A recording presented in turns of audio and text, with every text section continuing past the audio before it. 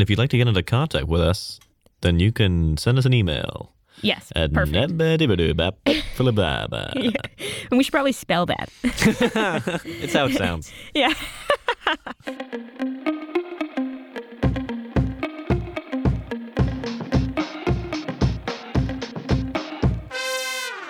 Hey, I'm Mairead. And I'm Harry, And this is A for Effort.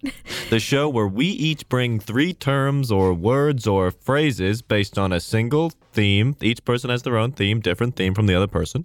And then the second person then guesses what those words, terms, or phrases are without any prior knowledge. And that's the game.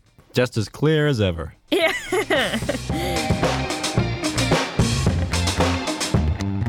All right. Last week, you gave me your terms first. So this week, we'll reverse it.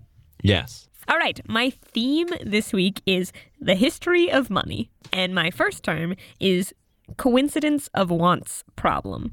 So coincidence is something uncanny that happens, maybe a link between... so here's my first... I'm not even going to go through all the words. My first thought at the top of my head is if it's the history of money, currency kind of came along to provide an underlying item of value to use to trade things, objects, or services. Yeah. So a coincidence of wants, would that be... 2 people both want the same thing, so they can't trade. Is this something that led to money's existence? You're definitely on the right track. That was very close. But yeah, it's like what led to, or it's one thing. Mm-hmm. One of the many contributing factors. Yes. Towards the implementation of a monetary system. Yes. All right, so the coincidence of wants. So your want is what you need, obviously. I'm having trouble defining the word coincidence. It's one of those words that just kind of exists.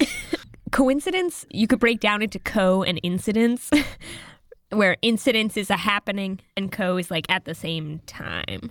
So the coincidence of wants, like wants aligning. But it's a problem. Yeah. And it's not that they both have the same want. Oh, they both want the same thing from someone else? No, so if 2 people are trading, yes, and one person has eggs and the other person has bread, what might be the coincidence of wants problem there? Let me wrap my head around this. There's a couple of different possibilities. Uh-huh. So either they both want what the other person has, and that's not a problem. Correct. Or one person wants what the other person has, but the other person doesn't want to give it up because the other person doesn't want what the other person has. Mm-hmm. Or neither wants what the other person has. Right. Right? Those are the 3 possibilities. Yes, I agree. And underlying all of those things is, I think, where the problem is. Like in each of those, in order for a trade to happen, what has to happen? There's to be an exchange of those items because both people need to want the other's item. Yes.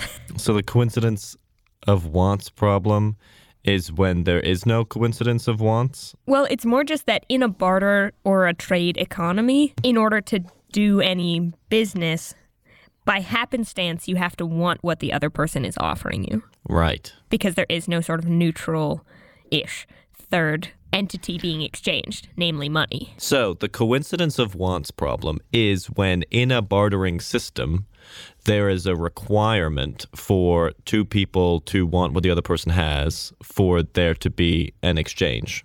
And if there isn't one, then that exchange can occur. However, in a currency-based system, that can still occur because a currency as an item of or a representation of value in the economy can be used because it's always wanted. Yes. All right. My second term, which I think will be harder than the first term. Great. Because it requires Latin, is fiat money or fiat money. Oh, fiat money. I know this. Well fiat. then. I feel like I only get things when I just know them from the previous reading.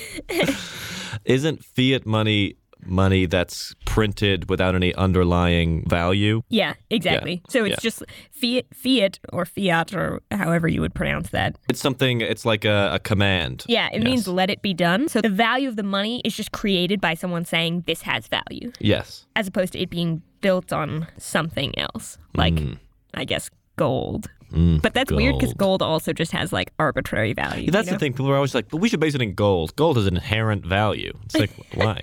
Because it's shiny? Yeah. Yeah, I know. If you're going to base it like food. Yeah, exactly. Yeah, I know. Why not base it on something that actually has inherent value? But yes, you are correct. Fiat money is legal tender, but it only has value because the parties using it have agreed that it has value. Good. My final term is distributed ledger. So a ledger is like something where you keep track of your inflow and outflow of money, isn't it? Yep. Or exchanges. Yes, yeah. And I'll give you a hint if you want, but you can take I do want. Blockchain. Is this like a decentralized currency situation? Yeah, sort of. So it can be, okay, so you said exchange. So like exchange of currencies that can occur in like a decentralized way? Sort of. So if a ledger is... But remember the ledger part. So a ledger is a list of all transactions. Distributed ledger would be everyone has an ability to look at all exchanges with a specific currency? Yeah, exactly. So a distributed ledger is a list of all exchanges that everybody has a copy of. And blockchain is a distributed ledger. As I understand it, is a little confusing, but blockchain is a distributed ledger and Bitcoin is built on blockchain. So that's what decentralizes cryptocurrencies, basically. So like everybody, usually you have a bank. Banks serve as kind of middle bodies, right? So when I'm sending money to you, I send it through my bank because then my bank is basically certifying like, yes, I have that money, and then is giving it to your bank and being like, yep, this money exists. Because the bank is this trusted entity. With the distributed ledger, everybody has a copy of this ledger. So sure, I could write on my copy, let's just pretend it's a piece of paper to make it like a little more accessible. Let's say everybody has a copy of a sheet of paper, and it's a huge waste of paper. Every time something changes, everybody gets a new copy of the sheet of paper. Yeah. So like I could change on my sheet of paper to make my bank balance $1 million. But since only my single piece of paper will say $1 million on it, everybody else is like, that's not true. Right. And then there's some middle step in here that I don't really understand where where you can allowably change the ledger. And I think that's when like a real transaction takes place. For some reason, the ledger changes. I just don't understand why, but like I am at a baseline level of understanding of the idea of what like blockchain and Bitcoin are. Okay, so a distributed ledger is a record of exchanges of currency, so transactions, available in a decentralized fashion for all holders of that currency, which enables certification of transactions without a centralized authority. Yeah. Nice. That is Cool. the end of round one. Nice.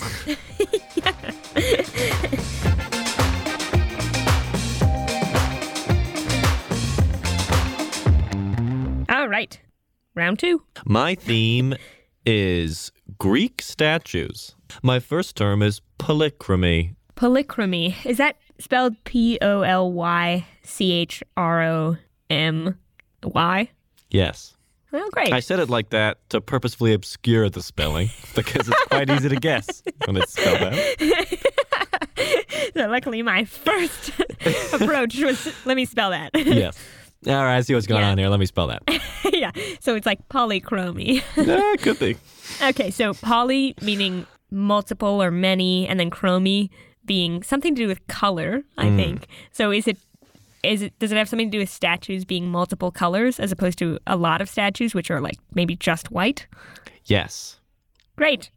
So, in fact, the majority of Greek statues were polychromous, as it were. Oh, interesting. Yeah, I was reading a very interesting article about this, which I will talk about later, but that's where all these things are from. Okay, got it. Anyway, number 2, extreme raking light. Okay, so extreme, multiple standard deviations away from the mean. Good definition of extreme. Thank you. Okay, raking. To me, for some reason, in combination with light, makes me think it's coming from a certain angle or with a certain harshness. And so I wonder if it has something to do with how toned so many Greek statues are. Because I think if you shine a light, maybe it's from below or at a 90-degree angle or something, and makes muscles look much bigger because it's casting these shadows. Does it have anything to do with that? Okay, here's my hint. Okay. No. No. You're right about the light and the angle, but think of it as a method, an archaeological method, and think of it as related to polychromy. An archaeological method would be something, I guess, used to study cultural artifacts. Oh, interesting. Okay, extreme raking light. So it's either they're excavating or just looking at old artifacts. And the raking light, I think, again, would be sort of, on the one hand, I think maybe it's like harsh light so that they can see a lot of the little details of something. On the other hand, I think maybe it's a very specific kind of light that is diffuse in some way so that they don't damage the very old paint. So it's to reveal something. Is it regular visible light? Yeah. You're basically almost entirely right, except for like one final. Okay. I think you've probably basically said it at this point. Okay. Is it a light applied so that they can see the colors on something that are super faded? Evidence that there was colors. Yes. Okay. So it's basically a very harsh light from the side at a very low angle. Okay. So you can see tiny marks within the marble. So you can see like hatching and like shading and things like that, and evidence that there was paint once on the marble. And then you can also see potentially evidence of what color it was and things like that. Okay, cool. So extreme raking light is an archaeological tool. So it's a very bright light from a low angle at the side of something that allows archaeologists to pick out details in artifacts, like whether it had color or not. So wait, are a lot of Greek statues just white because the color has faded? Exactly. Oh, interesting. And now think about that culturally, and here comes my third term. Number 3, neoclassicism. Okay. Neo is new, classicism, like the classics, so study of Greek and Roman cultures. I can imagine someone discovering a marble statue or whatever that is white and being like, this was always white. But maybe now with these new methods, people are realizing that there are aspects of the study of like the classics that have gone unobserved because of these original assumptions of like, oh, this never had paint on it or whatever. But then with these new techniques, they're just revealing aspects of classics that have gone unstudied. So, let me say that these new methods are kind of discursively opposed to neoclassicism. Neoclassicism came before. Okay. So it's old classicism. And think about like 19th century people trying to compare their empires to Rome, talking in Latin, things like that. Okay, question. Is racism involved at all? Yes, to some degree, yes. Neoclassicism, I can imagine, because you mentioned comparing societies. So it's using old artifacts in some way to like glorify certain cultures or like races or religions or whatever. But then with these new methods like extreme raking light, new archaeological discoveries are coming out that are undermining these like veiled classist or like racist or whatever opinions. And they're being like, well, actually, it's not based on these societies because like, look at these pigments. So like this person wasn't white. Yes. So neoclassicism was a revival of like classical artistic tropes in the 19th century with the rediscovery of a lot of their art and their marble. Okay. And it's the kind of ideals that grew out of that, of like the beautiful, plain, white marble statue. Yeah. Which kind of combined with a political neoclassicism in relating like new democracies and republics and things like that to the Roman and Greek republics and democracies. Okay. To form this idea of classical society as like the precursor to Western Europe and like these white empires and these powerful white countries. Yeah. And it's, even if we politically potentially have moved past those ideas, even though I don't think we have, especially not in Europe, the neoclassical artistic tropes of Greek and Roman statues as plain white statues are difficult tropes to move past. Like, it's difficult to imagine those societies without those, like that white marble. It's such an archetypal understanding of it. Yeah. And so it's that kind of ingrained idea, which is from a neoclassical kind of revival of that kind of artistry. That's what neoclassicism is. So I'm not sure, like, is neoclassicism an attempt to glorify some societies? You know, like, what's going on with it? Is there a motive? It's like it begins artistically with the Renaissance, right? So it's people like Michelangelo and other sculptors who I don't know were making statues that were based on classical statues. So it's a revival of those artistic tropes, right? It's trying to compare yourself as an artist to those classical artists and to make art similar to the art they made. And kind of naturally there was a leakage of that movement into cultural and societal and political spheres and ideologies.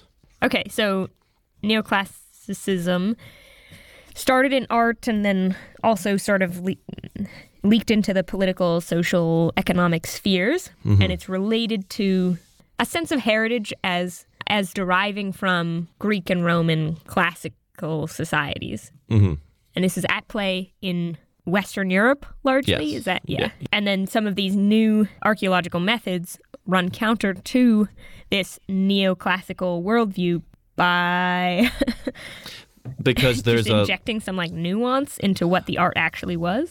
Yeah, exactly. It's changing the view of what the art was. Yeah. Yeah, because the art was assumed to be these like white marble statues, and that's what some like a lot of Renaissance artists based their art on. Exactly. But now archaeologists are like, actually, there was paint. Like, it's basically saying the archetypal Greek or Roman statue is not what we thought it was for the last 300 years. Yeah. So it's interesting that they're both derivative and unique in light of these discoveries. Because they were derived from a piece of art that didn't exist in a way. Yeah. Yes. Yeah. All right. Very cool. That is the end of round 2.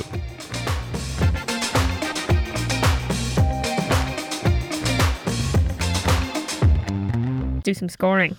Look at my Do you have your scores. knife? All right. For Coincidence of Wants Problem, I gave you 4 out of 5. Thank you very much. For Fiat Money, 5 out of 5. Thank you so much. And for Distributed Ledger, 4 out of 5, bringing you to a total of 13 out of 15. For Polychromy, I gave you 5 out of 5. For Extreme Raking Light, I gave you 4 out of 5. And for Neoclassicism, I gave you 4 out of 5. All right. That's the same as the total that I got, 13 out of 15. Okay. Excellent. If you'd like to learn more about the history of money, I will potentially link an article in the show notes, but I just Googled about it. So I would recommend you do the same, although my interest in the topic was kicked off by listening to a podcast about the blockchain called Zigzag, which I will also link in the show notes. There's a good Niall Ferguson book about the history of money. Anyway, moving on. If you'd like to read more about how statues are colorful, then you can read this article I found in the Smithsonian Magazine from July 2008 called True Colors by Matthew Gurwitch. I'll link it in the show notes. I don't know how I found it, but it's very good, and you should read it if you'd like to learn more. A for Effort is hosted and produced by me, Mairead. And me, Harry. And is edited by me, Mairead. But not me, Harry. Our engineer is Nick Shoup. Our music is Chop Shop Instrumental by White Flowers, and our logo is by Eights. You can find us wherever you find your podcasts, and if you'd like to get into contact with us, then send an email to aforeffortcast@gmail.com. We'll be back in 2 weeks. See you then. Goodbye. Bye.